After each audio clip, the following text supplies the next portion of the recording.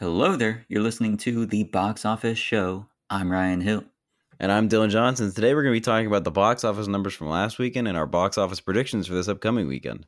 And after reflecting on 2022's best offerings last week, this week we're going to be looking ahead to the year 2023 and picking out our most anticipated movies. Additionally, we will give reaction to the Oscar nominations and do an update on our 2023 Oscar draft.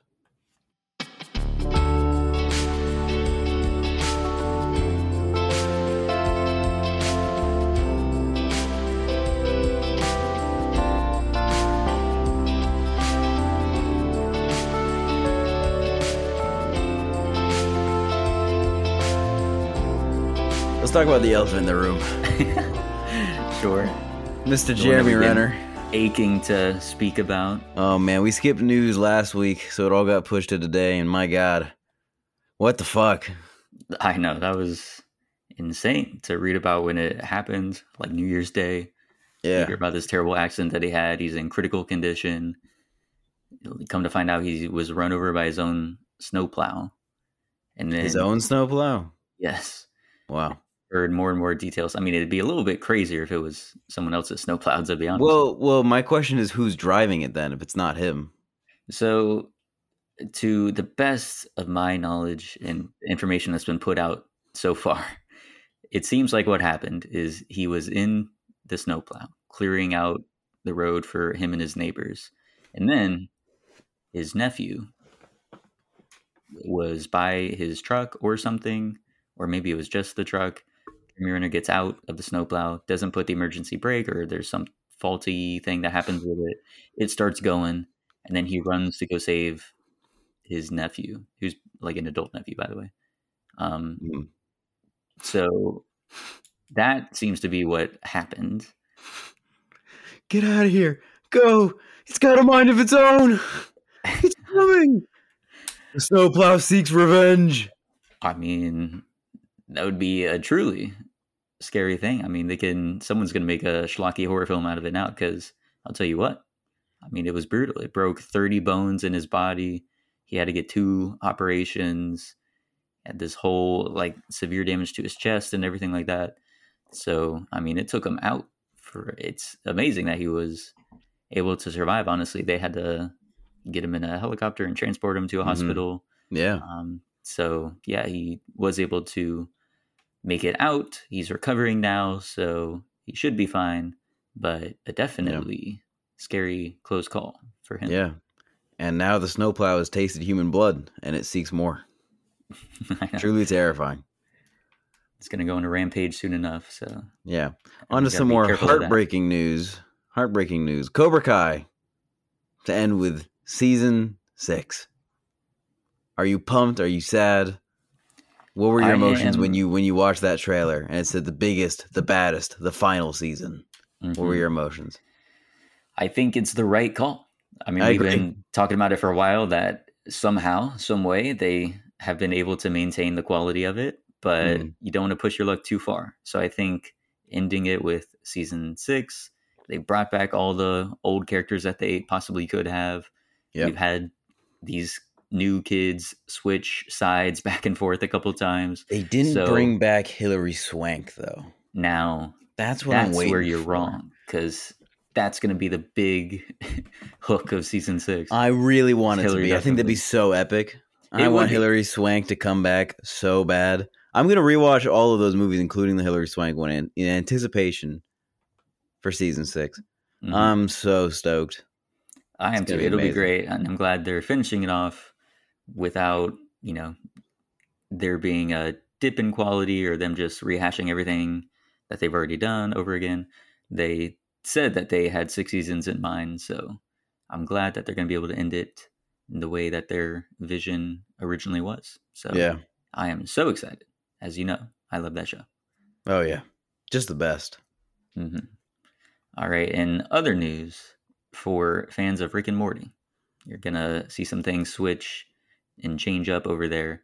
Justin Roiland, the co-creator and also the voice of many characters, including Rick and Morty, he is fired from that show because he has been charged with domestic abuse and a whole bunch of other news has come out lately about sexual improprieties. So, yeah, Roiland is gone, and That's wild. That's the least of his worries, really, is that he's quote unquote canceled. I mean, he's straight up facing legitimate charges that he's really bad charges, wade through in court, and so hopefully justice will be served, because he seems like a total schmuck.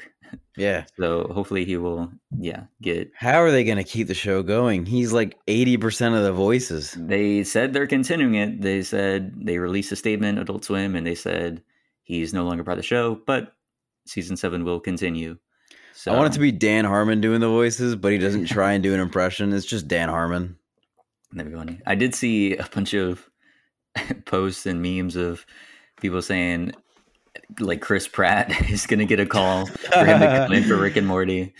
People were saying, like, that weird stoner kid who loves doing Rick and Morty impressions, he just heard the best news of his life, so he can go in and Chris audition. Pratt's going to come on. They're going to do the show, and he's going to be like, wubba lubba dub dub. Yeah. So hopefully good shit. That would be amazing, to be honest. I fully support that, because it'd be hilarious. And I think it would be very funny. I mean, I'm not a watcher of Rick and Morty, but apparently, I don't know. I mean, the way that my wubba lubba dub dub joke kind of fell flat. It certainly did, because I don't know what you're referencing. That's what I figured. I can understand 2 references. One is Swifty, and then the other is the Freddy Krueger bit. Okay. From, I think, the 2nd episode or something. Okay. I will. That was what I watched. I will play to your strengths from now on, then. Okay. Awesome. I hope Chris Pratt really gets swifty with that role. There you go. There you go. I can fully understand and enjoy.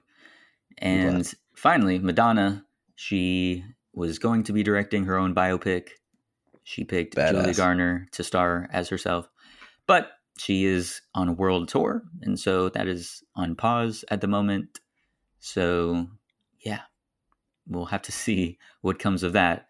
It always seems like a very fascinating, strange idea that I don't know Madonna if it ever still would does shows come to fruition. But yes, apparently she is going on world tours and is deciding to put her biopic on pause. She's so she 64. Can go out and figure out an ending to it. She is. She sure is. There's no way. I mean, there are a bunch of people, I mean, older than her that are still touring. Like all those old legacy bands. Yeah, but the rock bands. I mean, not in the outfits she wears. I mean, my God, she's 64. I mean, that's true. I mean, she stayed fit, but I mean, my God. Yeah. So could you? Well, actually, you know what? You're right. I mean, I went and saw AC/DC, and the dude's still wearing a schoolboy outfit at 60 something. Mm-hmm. So you know what? Power to her. There you go. All right, we can move on to our box office breakdown for January 20th to the 22nd. Still in first place, Avatar: The Way of Water. Its 6th week on top. It made $20 million, bringing its domestic total to over $600 million, and officially passing $2 billion. It has joined the illustrious $2 billion club, and it makes it Jim Cameron's 3rd entry into the $2 billion club, which of course only has 6 entries. So my man is king of the world when it comes to the box office. He's half of them, for sure. Mm-hmm. Very impressive. After that was Puss in Boots: The Last Wish with $11.8 million. That is a very strong hold. It's only an 18% drop from the previous weekend. Good for the cat with the fancy footwear. Indeed. In 3rd place, Megan with $9 million. So it's fallen behind Puss in Boots, despite coming out more recently. However, still having a very impressive run, $73 million domestic so far. After that was the computer screen style thriller Missing, made $9 million. Little, it's all right, I guess. Not too great. Well, it's over about what our predictions were. Yeah, it was that is true. You're right. It is over. It exceeded expectations, so good for them. Yeah, but they weren't great expectations. No. But, I mean, all things considered, it did pretty okay. Man Called Otto, $8.8 million. Still doing amazing for an adult drama. With Tom Hanks. Good for Tom Hanks. Still a draw, yeah. Always will be. After that was Plane, the Gerard Butler thriller with $5 million. House Party with 1.6 million. Bummer. That Time I Got Reincarnated as a Slime, the movie Scarlet Bond, 1.5 million. Fantastic. You want me to read that one more time? Please do. I think we need another one. That Time I Got Reincarnated as a Slime, the movie Scarlet Bond. Amazing. Did you go check out that film? I mean, you needed to know how he got reincarnated as a slime. I'll be honest with you, Ryan. I did not. I did not go and see it. Yeah. Didn't support the film of our time. Yeah. TTIGRASTMSP.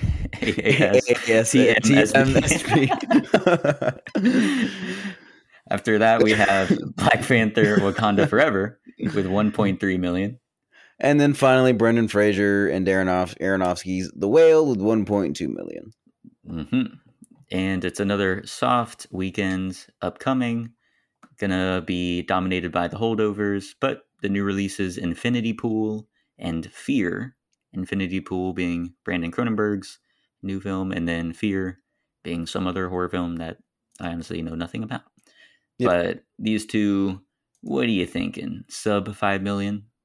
I think Infinity Pool can draw 8. I'm not too sure. I think it may not be in wide release, yeah, but in those art house stuff, they love the Cronenbergs. I think, and also it's got some pretty big stars attached to it. I think it can pull 8. Okay, wow. What about Fear? I'm also Fear sub 5, really down at the bottom because I haven't heard of it until now. I'll be honest with you. Me too. But I will say, I'm predicting on our next box office breakdown in the top 10. I think we're going to see some of those Oscar re-releases pop up. Maybe a little true. Top Gun Maverick coming back. Possibly, definitely. Possibly. Either this weekend or the next weekend, I think they're going to start popping up in the top 10 again because nothing else coming out. That is true. I mean, yeah, the bottom 4 all were under 2 million, so I'm sure the Oscar bump will. I think Tom Cruise can beat that. For sure. Yeah. Okay, and speaking of the Oscar films, let's do our Oscar draft update. The nominations came out recently, and as we do now every year, we select films to go onto our roster, and we get 1 point for each nomination that film gets, and then when the ceremony happens, it's 3 points for every win that one of our films gets. And so this year, we have quite an interesting turn of events compared to last year. First, we'll just start out with what the Best Picture nominations are. All Quiet on the Western Front, Avatar, Banshees of Inisherin, Elvis, Everything Everywhere All at Once, Fabelmans, Tar, Top Gun, Triangle of Sadness, and Women Talking. So those are the 10. And we're not going to go through every single nomination. We'll save that for our predictions episode. But in terms of the draft itself, here's how those things are shaking out. For me, I had Babylon, Women Talking, Top Gun Maverick, Tar, and Elvis. And Babylon had 3, Women Talking had 2, Top Gun Maverick had 6, Tar had 6 nominations, and Elvis, leading the way for my films, had 8 nominations. So I have a total of 21 points from the nominations alone. 25. Did I not say that? You said 21. Oh. I should have let you have it. You want 21 and you have 21. Well, 25 is written down, but I had Drake and 21 Savage in my head apparently. Oh, of course. My apologies.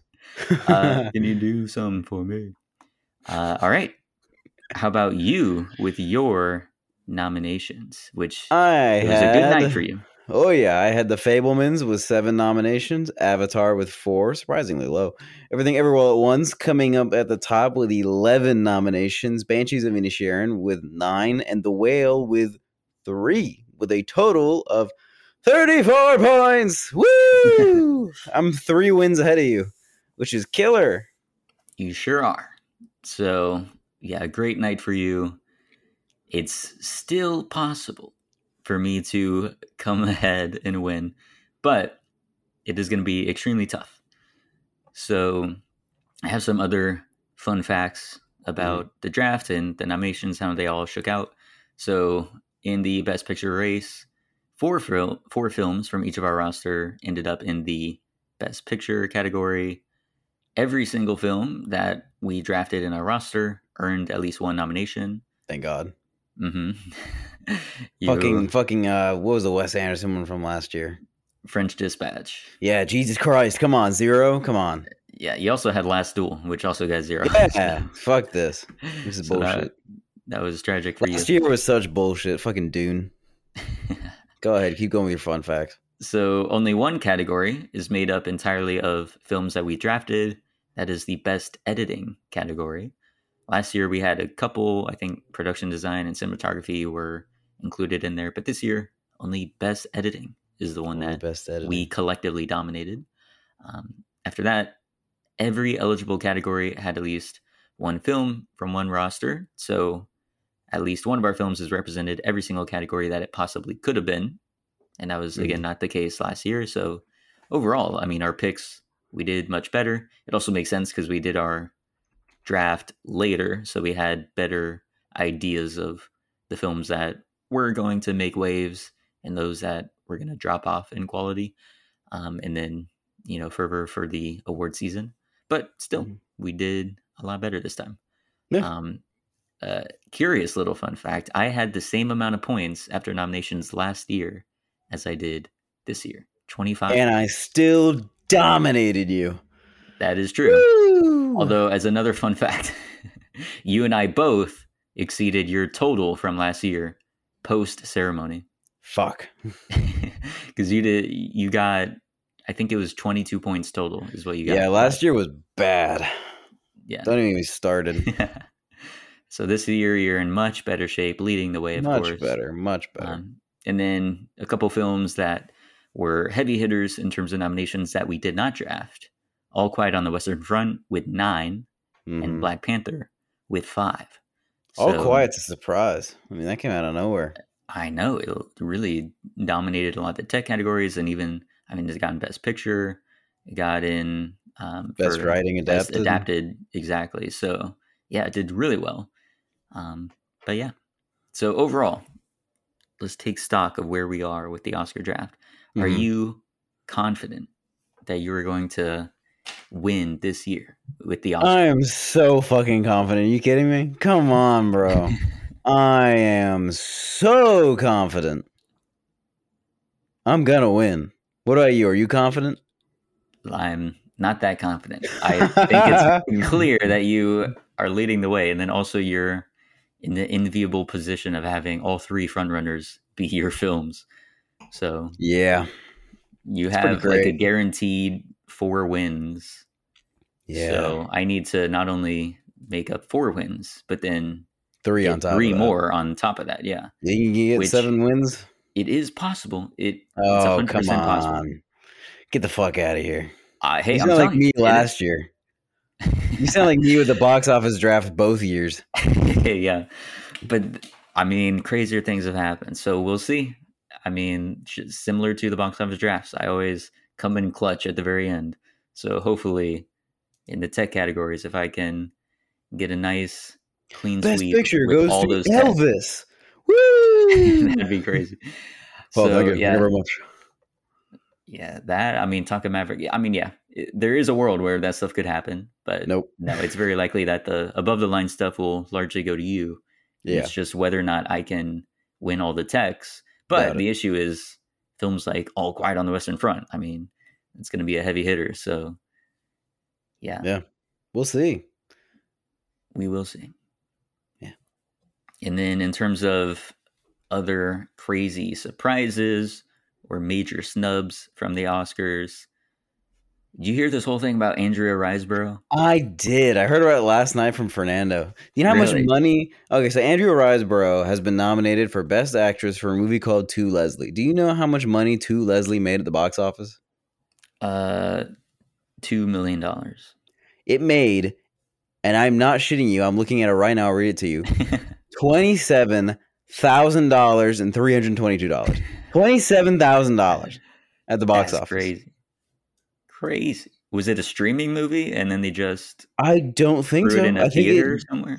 I think it just went to very small art house things and then some what's it called, festivals, and then they didn't get a wide release or nearly a wide release.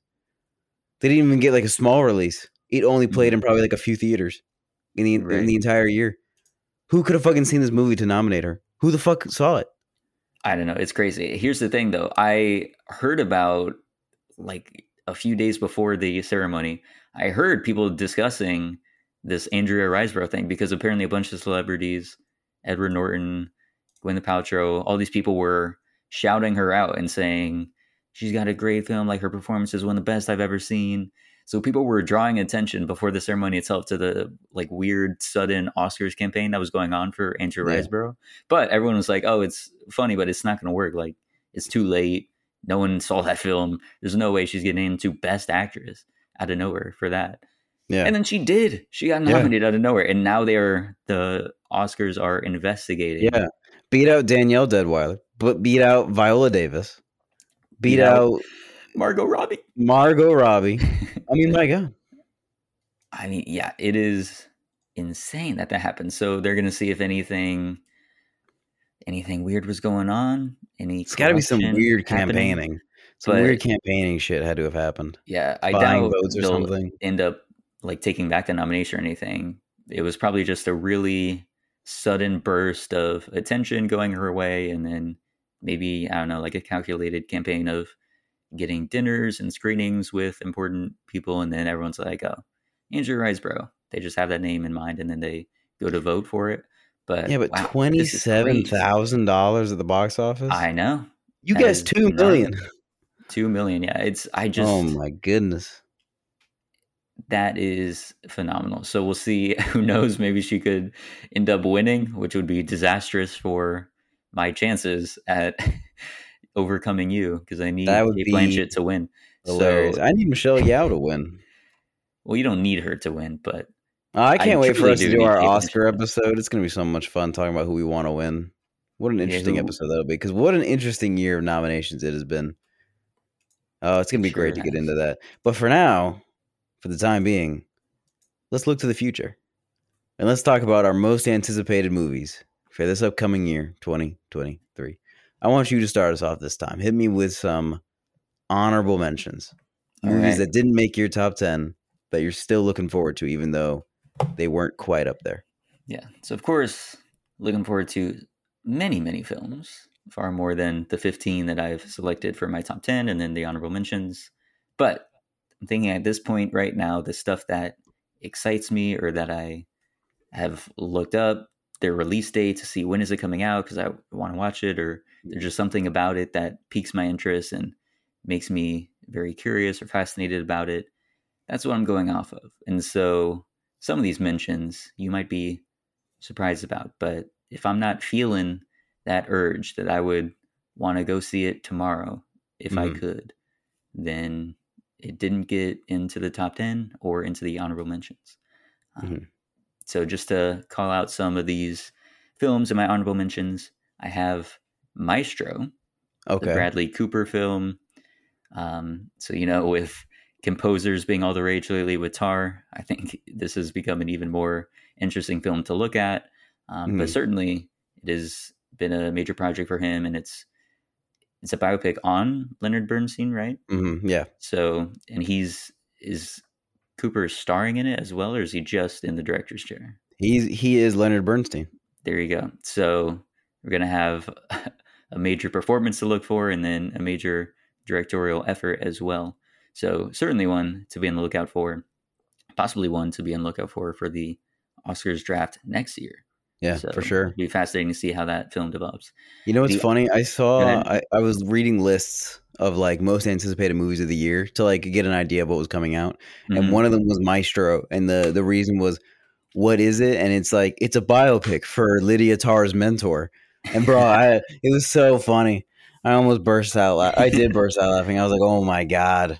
What a slightly obscure film person reference. Yeah, it's nice of them to give the mentor a biopic after Lydia Tarr got her amazing biopic. Yeah, God bless her. God bless her soul. I wonder what she's up to. You think she's still doing game? Yeah, I think she's still in the Philippines. Contracts? She's got to be, right? Could you imagine that's where Cate Blanchett was instead of the Golden Globe? She's still composing in the Philippines, right? Still staying in character. That'd be amazing. Dude, just what if she's the conductor at the Oscars? Oh, that'd be so good. That would be a great bit. That would be a really good bit. And then she starts yelling at them. She pushes down whoever is the conductor and takes. Oh my God! She tackles them. Oh, that'd be so good. Yeah. All right. So Maestro, first honorable mention. The next one, Iron Claw. This one is. That can't be an honorable mention. I thought that was going to be in your top 10. Look, if there were more information for it or more footage or anything like that, but for now, I'm very curious about it. I mean, it's starring Zac Efron and a whole bunch of other folks in there as the Von Erich family, the tragic wrestling family of many, many decades ago. So it's a story, obviously, I'm very interested in because it's about wrestling. Yeah, the fact that would be like top 5. Nah. Again, I needed more glimpses at what they're going for here. But right now, it's me just being fascinated, looking at it from afar. Definitely going to see it, but I'm wondering what it's going to be. But it's A24. Again, they got Zac Efron in a more dramatic role in there, so certainly it's on the list. All right, we have Rebel Moon, Zack Snyder's space epic with Netflix that is coming out at the very end of the year. Zack Snyder built up a lot of goodwill with his Justice League cut, and then he destroyed all of that with Army of the Dead, the zombie movie. That was not good at all. But I am into sci-fi, space opera, stuff like that. It does seem like he's just leaning into his wheelhouse, which is very stylized spectacle action. So I'm looking forward to that. My next honorable mention, Guardians of the Galaxy Volume 3. Oh, sure, yeah.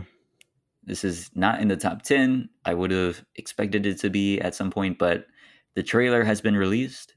Mm-hmm. Dylan, I'm going to be honest, I still have not seen that. That's fine. You're literally not missing anything. Which is not great. Like, the anticipation should be bubbling up and getting even higher, especially after the first trailer's release. But I just have no urge for whatever reason. Like, I'm definitely going to see it. I'm sure it'll be really good. I want to see how the story ends, how all those characters are sent off. But I'm not itching for it. Yeah. It's not there. Yeah. And then finally, which may also come as a surprise, Spider-Verse Across. Oh, wait. Is it just Spider-Man Across Spider-Verse? That's what, yeah. Not in the top 10? Not in the top 10. Again. What? The itch just isn't there. Are you crazy? First film was great. It's fantastic. Are you insane? But this one is more of just, I have seen the trailer, and I'll be honest, it didn't bump up my anticipation. It sort of lowered it. You are killing me here. It lowered it a bit. I just got to be honest. I mean, killing me here. I'm surprised as much as you are, but for a reason, I don't know. There's just a lot going on in those trailers. There's a lot of Spider-Man characters that they're throwing into the mix. Yeah, I'm very interested in how they're going to pull it off, but I'm just wondering, is it too much going on? Are they going to be able to juggle all that? So you, sir, are a madman. I'm lowering my expectations. Madman. I don't know. We'll see. I'd love to be proven wrong, but it's got a high bar, especially following Into the Spider-Verse.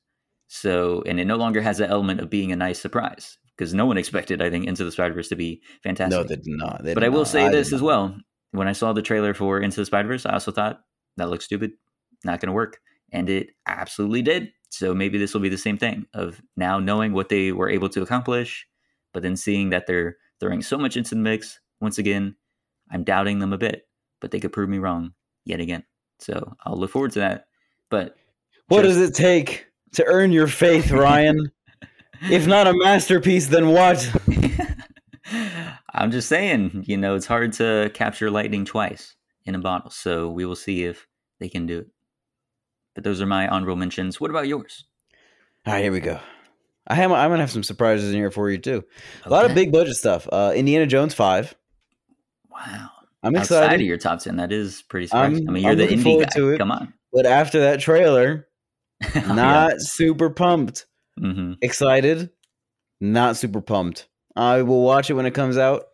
I'm not going to be the first one in line, but I won't be the last.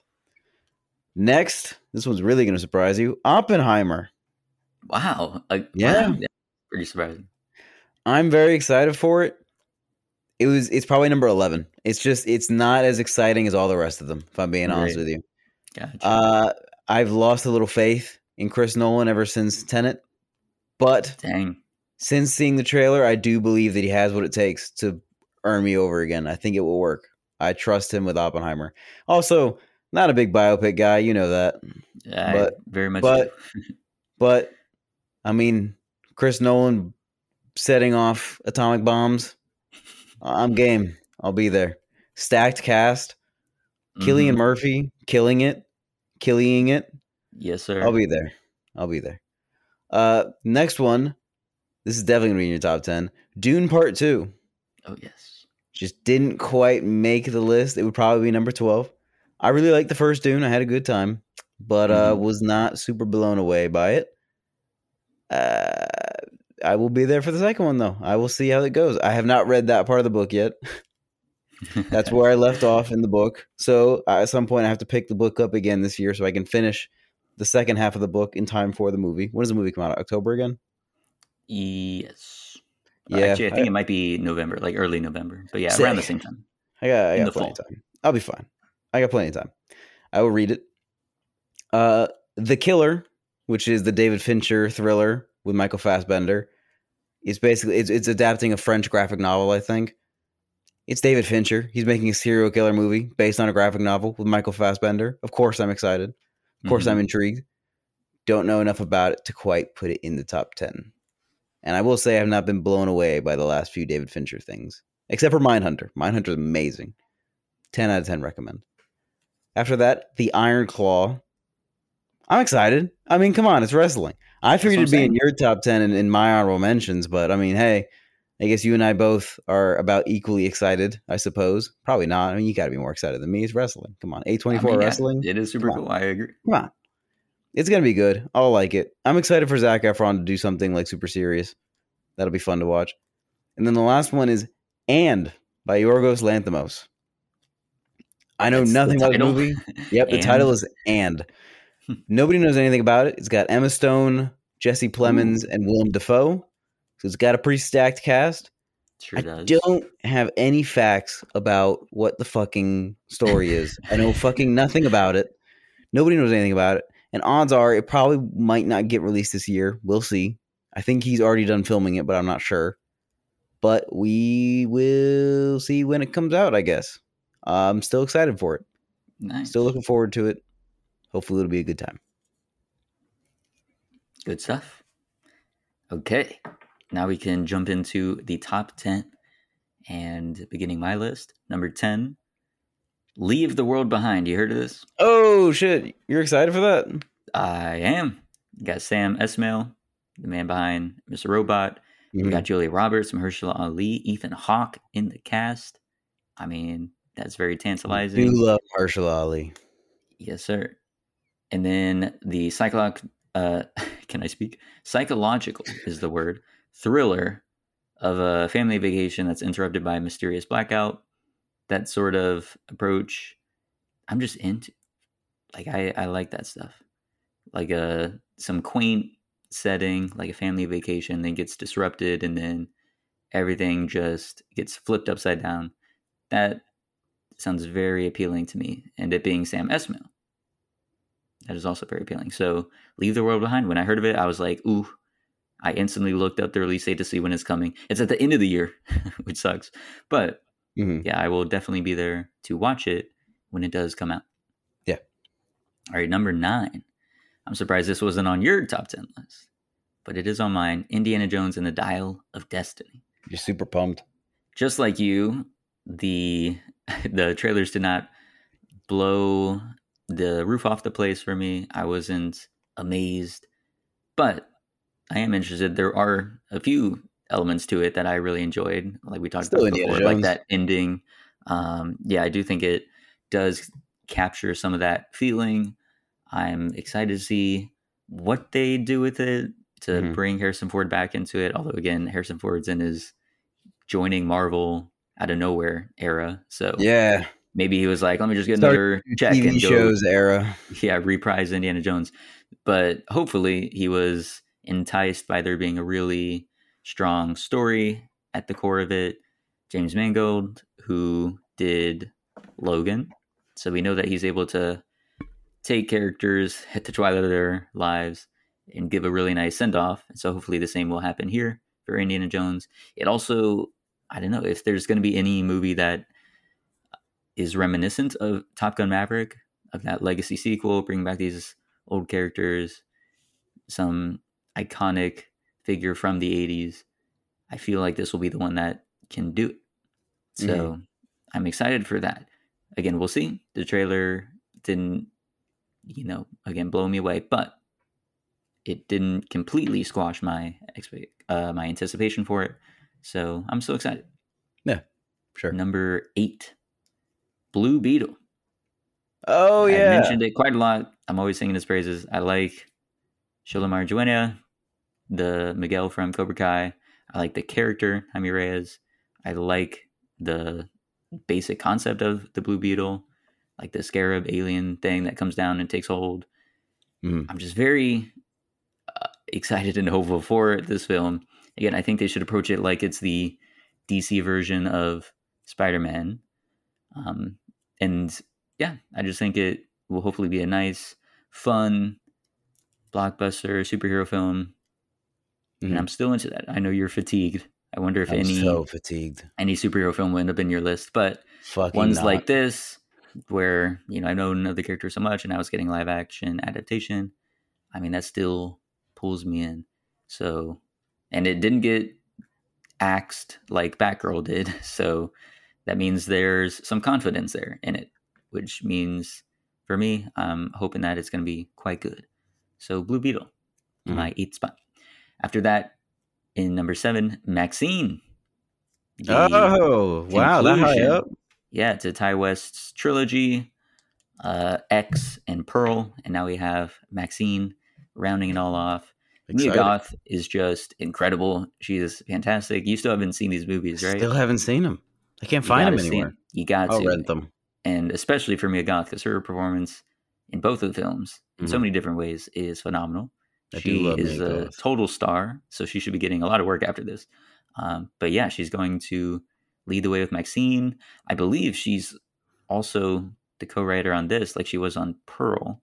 So again, she's like very involved in the process.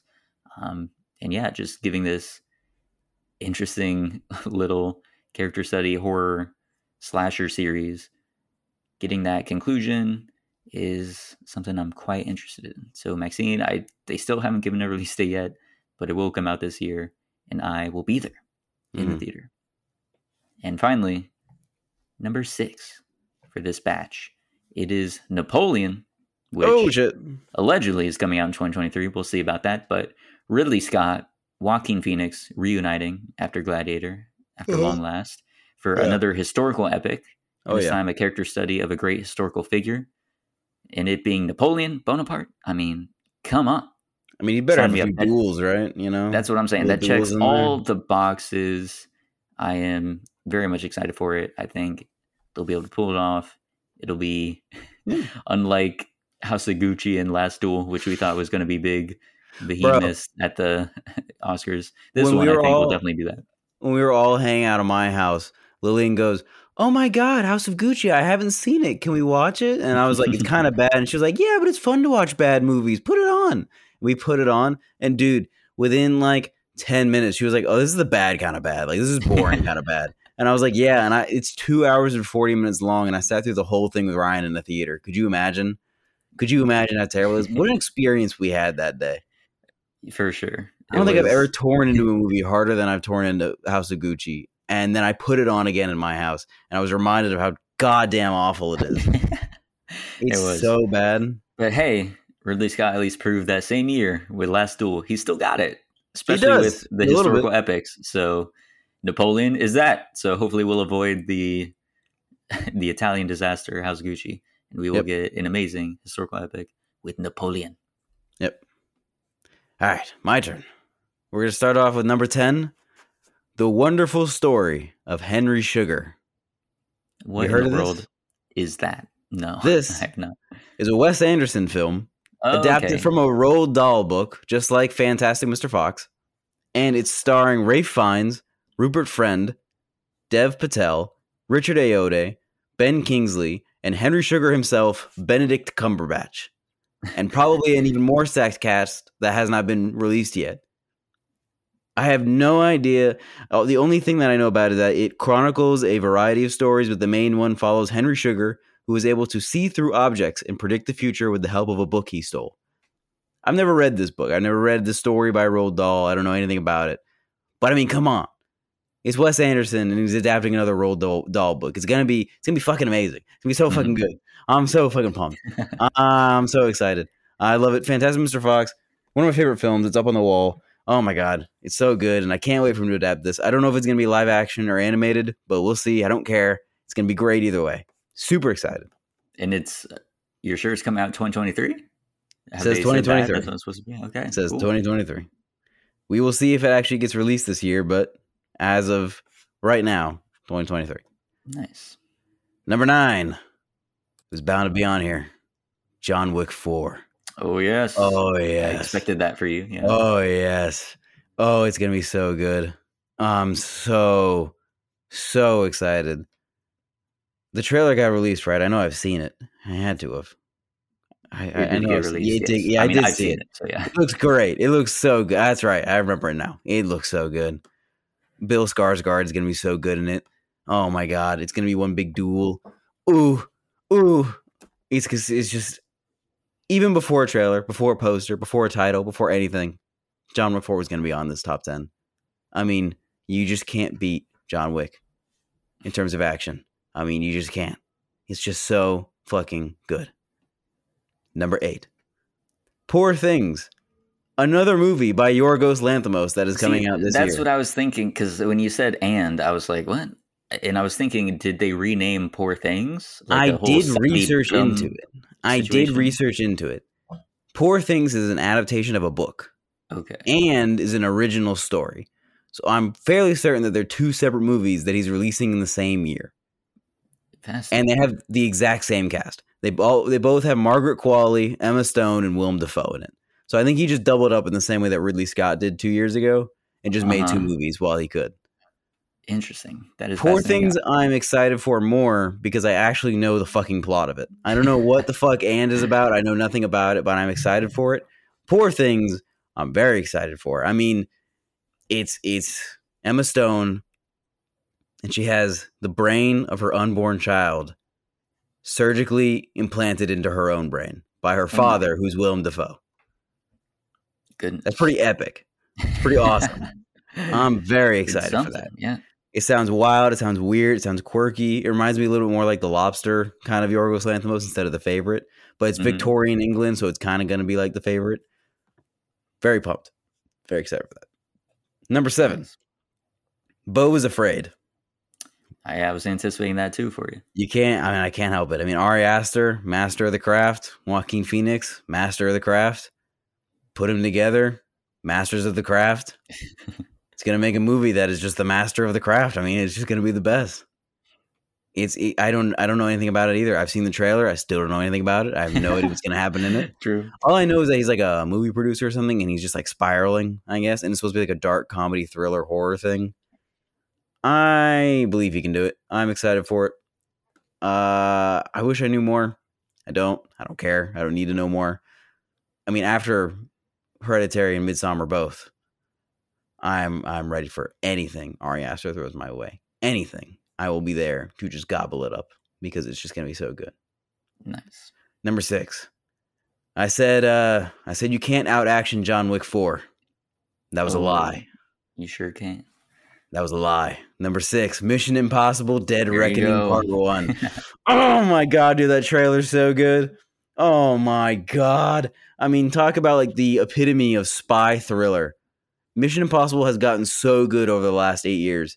It's crazy. Remember when fucking what was it? Ghost Protocol came out and we were like, "Oh, Mission Impossible is doing something new now and it's kind of cooler. This is interesting." And then it just got Well, Rogue Nation wasn't that good, but then it just got better and then better and then better. Oh my God. And then now we've got Dead Reckoning. Oh my God. It's going to be so good. Tom Cruise jumping motorcycles off cliffs, doing car chases and gunfights. I mean, I'm shaking just thinking about it. Oh my God. Just the epitome of action. I just thinking about him, it gets me really excited. I'm so pumped. For sure. I mean, it's going to be just the trailer's so good. It's so good. Every time I see it in theaters, I'm more and more excited for it. I just want to watch it. I just want to watch it right now. I want to skip the wait. Of all the movies on this list, if I could pick one to watch right now, it would be Mission Impossible Dead Reckoning. Just for the sheer awesomeness of it. So excited. High praise and anticipation for Mission Impossible. Absolutely. It's number 7 in the series, right? Is 7, number 7 or 8. 1, 2, 3, Ghost Protocol, Rogue Nation, Fallout. Yeah, so 7. Dead Reckoning. There you go. Going to our 5 through 2, my number 5 is The Flash. And here's why. No, fucking no. No! This has to be one of the best superhero films ever. If they're still holding on to this thing. The whole Ezra Miller situation, they just kept their mouths quiet and they just said, we're keeping it. After Batgirl's getting destroyed and they're doing all this stuff to write off films on, for tax purposes. They keep The Flash. I mean, all this stuff that should be tanking this film, and they're still going to release that thing in theaters. What did they cook up for that? It has to just be a total banger. Also, we're going to get to see Michael Keaton come back as Batman. So that is very exciting to me. And but number 5? What they were doing. I'm telling you, I mean, just the feeling that I had of like, I am so curious as to, and we still haven't gotten like a genuine trailer yet, but even still, I'm so curious of what do they got in this film that they're so confident in it. They want to put this thing out there for the world to see and go through a crazy press junket of Ezra Miller, maybe not being a part of it, or maybe is. And then he has to screen all these questions about his behavior and all that. Like if they're willing to go through that and sit possibly Michael Keaton down in the same room as Ezra Miller, I'm just fascinated by what they got. It's got to be a total banger. So for me, that curiosity factor is what makes me want to see this film. Mm-hmm. Number 5, The Flash. Number 4 is kind of a cheat, but the reason I'm so excited is because of their pairing together. Oppenheimer and Barbie. You fucking cheater. The double feature of this You're century. A cheater. I'm saying they're a package deal. I'm not going to go see Oppenheimer without Barbie. I'm not going to see Barbie without Oppenheimer. They are one. You're going to see them back to back? Point. Yes, we got to. I'm going to make you do it too. You and I are going to go and we're going to watch them back to back in theaters. That's the only way to do it. That's what you have to do. That actually sounds kind of fun. Which one's first though? Which one's first? I don't know. That we'll have to see. Maybe we flip a coin or something. Yeah, I was gonna say flip a coin sounds like the only. You watch one first, and I'll watch the other one first, and then we'll switch, and we decide which experience was better. Right. How long is Oppenheimer? Have they given like a runtime yet? I feel like it's gonna be long. I don't know, but you're right. It probably is gonna be over 2 hours. Yeah, they haven't given a release time. Could you imagine if it was a 3-hour movie, and then we go watch Barbie for 2 hours? That'd be an epic day. But I'm in for it. I mean, come on, Christopher Nolan, Greta Gerwig. Head to head, it's just too good. So that day, smack dab in the middle of summer, it'll be a great day. I'll let you have it. I'll let you cheat. Thank you, cheater. All right, my number 3, Mission Impossible: Dead Reckoning Part 1. And for very obvious reasons, all the ones you said, but also at 60-some years old, I think he is in the 60s now. Oh my God, Thomas. Cruise, he's my dad's age. Yeah, he's 64. Mapother. He's Madonna's age. Exactly. So yeah, Madonna can wear all those clothes on stage in a world tour because she knows somewhere out there Tom Cruise is jumping off a cliff and parachuting down. So she's like, at least I'm not the craziest 60-year-old out there. So fair enough. Tom Cruise, I mean, he's making 60 the new 30, and he's making action just the peak it can be at this point. Oh my God, yes. a breath of fresh air in all the CGI laden blockbusters that we're getting. So he's doing it for real. He's bringing back legitimate stunts. So excited. Doing it himself. So it's fantastic. So Mission Impossible Dead Reckoning. You and I got to go opening night. First showing. You and I got to get tickets and go. For sure. Oh my God. Let's do it. Opening night. Oh my God. Yes. First showing. Right. And Packed theater, AMC, Dolby. Oh my God. We got to do it. For sure. That'll be fantastic. And then, oh my gosh, and then we get the message in front of Tom Cruise thanking us personally for saving cinema and coming into the theaters. And then he jumps out of a plane. He speaks to us as he's on the plane. Thank you so much for supporting this. I gotta go. We're filming Mission Impossible Dead Reckoning Part 2. And then he jumps out of a plane. Exactly. That'll be so amazing. And then my number 2 film. You knew it. I knew it. Everyone knew it going into it. Yeah. Dune Part 2. Of course. I thought it'd be number 1, honestly. Now there's another film taking that, but for sure, Dune getting as close as it can. I very much enjoyed the first one. During our Dune roundtable, I defended it passionately because apparently I was one of the few that did enjoy it. But I liked it. You didn't like it. It was a good adaptation. I just wasn't blown away. I mean, yeah, everyone was pretty lukewarm on it. But yeah. I very much enjoyed that theatrical experience. Denis Villeneuve, I mean, he's just got it. He just does. He can create an atmosphere, create a world. Him and Hans Zimmer, the whole cast, which was stacked. And we're going to get more of that cast. Zendaya will actually be in it for more than 5 minutes. Yeah, what the fuck? So that'll be nice. We're getting Florence Pugh, Austin Butler. So it'll be... Austin Butler playing a space alien from... He's Fade Rotha, right? Yeah. He's going to play Fade Rotha, but with Elvis's voice. I mean, Fade Rotha does have... like those Elvis touches, so it could work. In here? He comes into the moment. Oh. The Hawkins. We got a kill. You think you can take us down? Hail Atreides. Baron. I can go out there. I will bring you his head. He will be dead. Oh. That'd be so good. So, yeah. Dune Part 2. Looking forward to it. It'll be fantastic. And then hopefully it'll allow us to get a third film, Dune Messiah, because I'm also looking forward to that very much. So, Dune Part 2. Yeah, it seems like they're setting up to finish out that conclusion, like thematically wise. Given it a trilogy, it'll be nice. It'll be beautiful. Yeah. My turn. Number 5. How Do You Live? Hayao Miyazaki's final film. Oh, yes. I did hear about that. From Alessandro, he's a big fan. A film about his death to his grandson before he's even dead. How tragically heartbreaking is that? We know it's his final film. He hasn't made a movie in so long. I'm so excited. It's going to be so beautiful. It's going to be so well thought out. Oh my God, it's going to be good. I am very, very excited for that specifically. Yeah, if I knew, I had totally forgotten about that, but that would be on the list for sure. I can't believe you didn't put it on the list. I thought that was going to be your number 1. Now I don't even know what your number 1 is.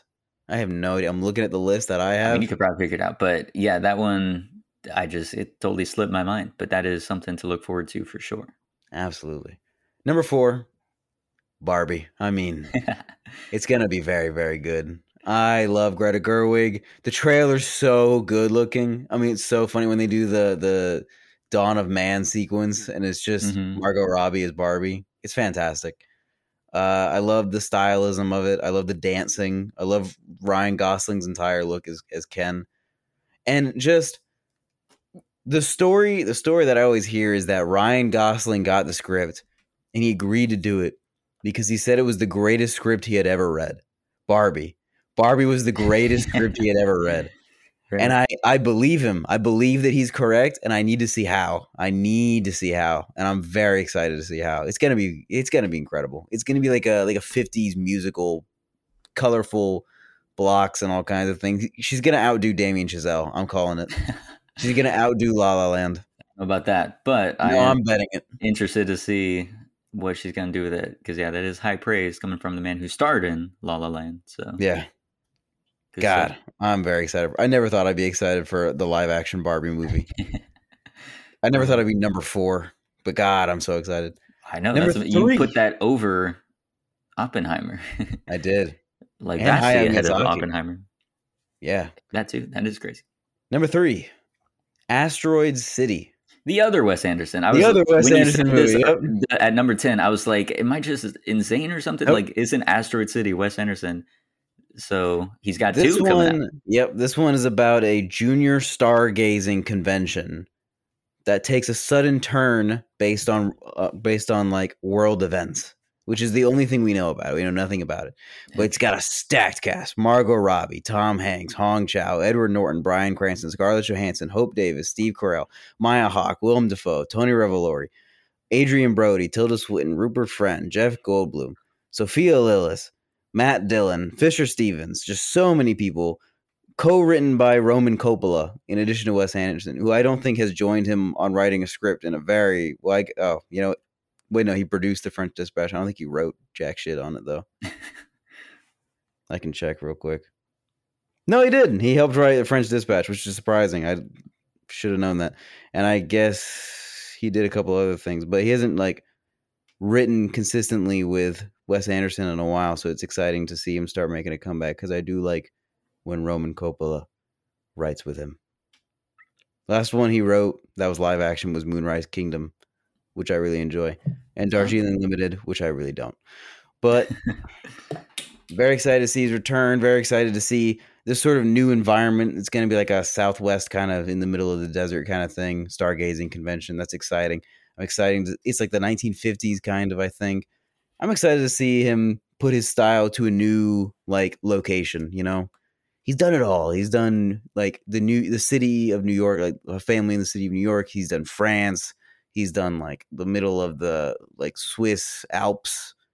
He's done small islands in New England. I'm excited to see him go out into the desert, you know, try something new. Mm-hmm. Plus, Wes Anderson's just the best. He's just so good. You love him. He's your guy. I love him so much. I always go back and forth, and I think definitively I do love Wes Anderson. I mean, his stories are A, well written, B, well made, and C, so stylistic that you can feel his presence in them, which I love. I love when a director puts themselves in the movie. Mm-hmm. I know you like your naturalistic things, but when a director makes themselves known in their art, I think it's just so gorgeous. And he knows how to do it in such a beautiful and present way, and I love it. Number 2.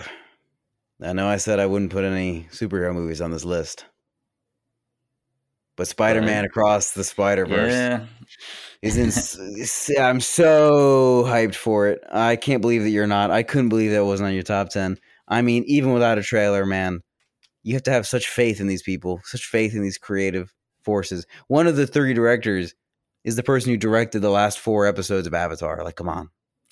I know. Come on. I know. Again, they could pull it off. And I hope they do. They will. Right now, they will. I'm not 100% confident in it. And so I want to lower my expectations for it. We're expanding our mind of what a multiverse could even be. Everything Everywhere All at Once was just the beginning. This is the true test of what a multiverse can become. You fool. You nincompoop. Uh-huh. I'm just not there yet. Not quite. My third eye hasn't opened yet, so not in the least. What is your number 1? Because I can't guess what it is. I mean, I'm looking at the list I have. Maybe you missed one. You should know. It should be your number 1. What is it? Killers of the Flower Moon, baby. Come on. Scorsese. You're excited for that too? DiCaprio. Jesse Plemons. Come on. It's so good. It's going to be the masterpiece of our time. It. No. What? This was my number 1 last year, and it's my number 1 again this year as well. Killers of the Flower Moon, man. Oh my God. I mean, that's Did you read the book? You should read the book. No, you read the book. I remember last year when we did this episode, you said that, I think. And no, I'm going to go in without reading the book. Okay. Because I just want to have that experience. Because there's some, movies where, like with Dune, like I want to read the book and be able to have that comparison point. But I'm going to go into Killers of the Flower Moon not knowing where the story goes, not knowing anything else about it beyond like the basic plot that I know, and just be amazed by talk about the masters of their craft getting together for this. I mean, Come on. Yeah. Scorsese Let me tell you, and DiCaprio is going to be beautiful, and then Jesse Plemons. Oh, De Niro's. Oh my God, it's just going to be amazing.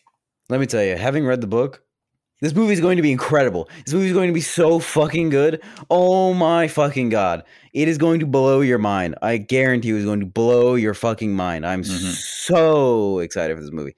I have no idea when it's coming out. If it gets pushed to 2024, I'm going to kill myself. I swear to God. I'm Me too. So fucking excited for this movie. I can't believe we didn't get to see it last year. Even in December, I was like, maybe he'll just release it as a surprise. You never know. He'll just drop it and be like, by the way, boom, there's Killers of the Flower Moon. No lead up or anything. Boom, there it is. But no, he just fucking pushed it back. Why? It's done. It's fucking done. They're saying maybe around May for like Cannes Film Festival. Cannes. Yeah. But God, I want it now. Fuck. For real. But yeah, I am fully expecting it to be just the crème de la crème of cinema. Absolutely will be. He's going to show everyone how it's done yet again. Can't wait. And God, I hope it comes out this year. Again, I almost was going to have it as like an extra mention of saying, I don't know if it's going to come out this year, but if it did, it'd be top of the list. And I was like, I'll just put it top of the list anyway. But yeah, keep it in our hopes, keep it in our hearts, because it'll become your number one film for 3 years in a row if it has to come out in 2024. That would be incredible. I will say though, if it does get pushed back this year at the Oscars, is definitely going to be the year of Wes Anderson. If Martin Scorsese doesn't release this movie, Wes Anderson will finally have his time. I swear to God. After being shut out last time. But I'm honestly mad that Killers of the Flower Moon got pushed back, because now Wes Anderson's going to just get destroyed at the Oscars. Yet again. Just bad timing. Fuck. Yeah, we'll see. I mean, they can coexist. They can both get 10 nominations each or something like that. Wes Anderson deserves love. True. Very true. It is crazy that he didn't get anything last year. It's crazy that Fantastic Mr. Fox didn't win. Yeah. I mean, Toy Story 3 is good and all, but still. Hopefully he'll get his redemption. Wait, no, it wasn't Toy Story 3. What beat it? It was something not as good. Fuck. Maybe it was WALL-E? WALL-E was pretty good, though. Yeah, take that back. Yeah. I'm going to look it up real quick. Let me ask you something. You know what's funny? You know what almost made it onto my honorable mentions? What's that? The Exorcist. Really? The remake from the man who made the Halloween trilogy that we didn't really like? Can you imagine? Can you imagine that he once again rebooted a horror film franchise from the 70s and just named it the exact same thing yet again? He didn't come up with a new name or anything. He just said, just call it The Exorcist. It's not a remake. It's a reboot. I really fucking name it something else. Do that. It's so dumb. Like, just give it a subtitle. Just give it a subtitle. All we gotta do. Come on. Yeah. You're telling me, man. So Guardians didn't even make it on your honorable mentions?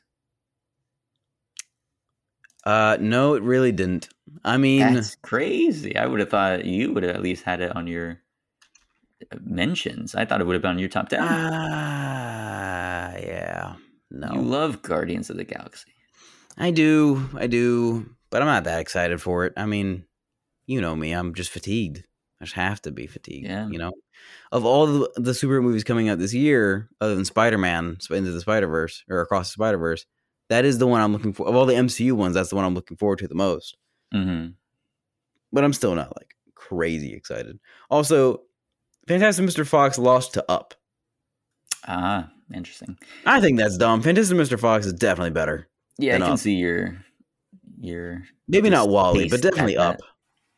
Mm-hmm. Stupid. A case can be made for that. Stupid movie. Stupid Oscars. Gotcha. Nominated Andrea Riseborough.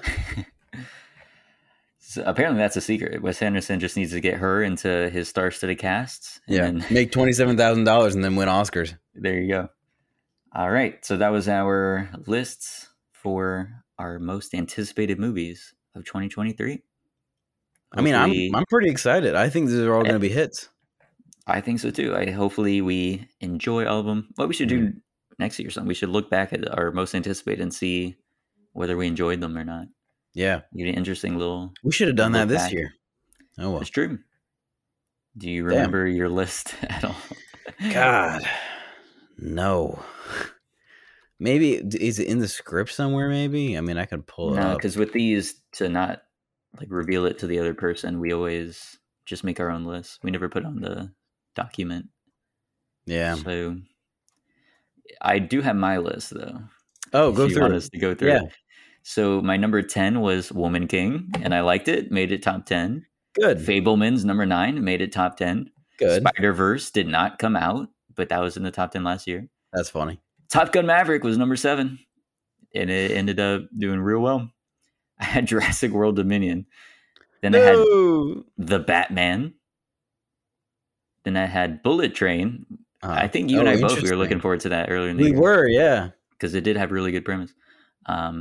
And it was all right. I mean, we enjoyed it. It was okay. It was all right. Killers of the Flower Moon was 3rd last year. So shit. It was on my radar even then. But yeah, that stuff is real good. Number 2 was Babylon. Okay. Coming through. Babylon was definitely on my list. Haven't even seen it yet. Mm-hmm. And then my number 1 was Avatar 2. Oh, of course it was. As I was saying, I said it was going to be a hit. It's going to be a smash. Don't doubt James Cameron. And I was proved correct. So there we go. So yeah, I had 1, 2, 3, 4, 5. Is that correct? Yeah. 5 films that my most anticipated ended up in my top 10 of the year list. Yeah. That's a really good success rate. Yeah. I am more in the belief that my top 10 list this year compared to my top 10 list last year, I think more of the movies in my top 10 list this year will make it into my top 10 list of the year next year. Gotcha. I have more faith in these movies than I did of the movies of last year. Cool. I think all of these I'm going to enjoy in one way or another. I don't think any of them are going to be duds. That's what I'm saying. Nice. I'm less confident actually in this year's list that will end up in the top 10. Well, I'll be honest with you, Ryan. Your list was kind of buns. Hey, how dare you? In no way was it buns. You put The Flash as number 5. Bro, you got to go with your heart. And that's where my heart is at. I want to see. Heart sucks. It's either going to be a massive train wreck or it's going to be an unbelievable masterpiece. It's one or the other. Either way, it's going to be fantastic. I'm looking forward to that. That's going to be a good experience in the theater. Sure. We'll see. So that's what I'm saying. That's what I'm here for. It's going to be bad. It's just going to be bad. It may be, but once again, either way, it'll be amazing to see it go down. So, you gotta go fast, Barry. You gotta go faster than you've ever gone, Barry. You gotta break the rule, Barry. Whoa, why are you spoiling it? Come on. They just redo that scene entirely, shot for shot, word for word. They just cut and paste. Mm-hmm. The whole movie is just all of Ezra Miller's scenes over the last 5 years in the DC, just cut together, and then they do separate scenes with Michael Keaton just in there, just reacting. They never had Ezra Miller on set. Michael Keaton's like, I've never met the guy. I hear he's kind of crazy though. He gets to get nuts. Dude, they're gonna drop that line, which I think maybe they did in the trailer already. I don't know, but there wasn't. Don't you want that? You want to get nuts? Let's get nuts. Let's get nuts. I really want them to do it. They're gonna for sure. But all right, there we go. Our top 10. We'll be able to reflect on it at the end of the year. See how all these films ended up turning out. I can't wait for when The Flash is your number 1 film of the year. Oh my God. That'll be great. No, it's not an East Asian foreign film, so it probably won't make it. Could you imagine? They make a Japanese Flash and it's just 1,000 times better. That would be crazy if they did that. That'd be incredible. Anyway, that's all the time we have. If you'd like to give your thoughts on the show, you can email us at theboxofficeshowpod@gmail.com. Our main title theme for this show is Sundown by Joseph McDade. If you like the show, please give us 5 stars in whatever podcast app you're listening to, and be sure to tune in next week. Have a great rest of your day.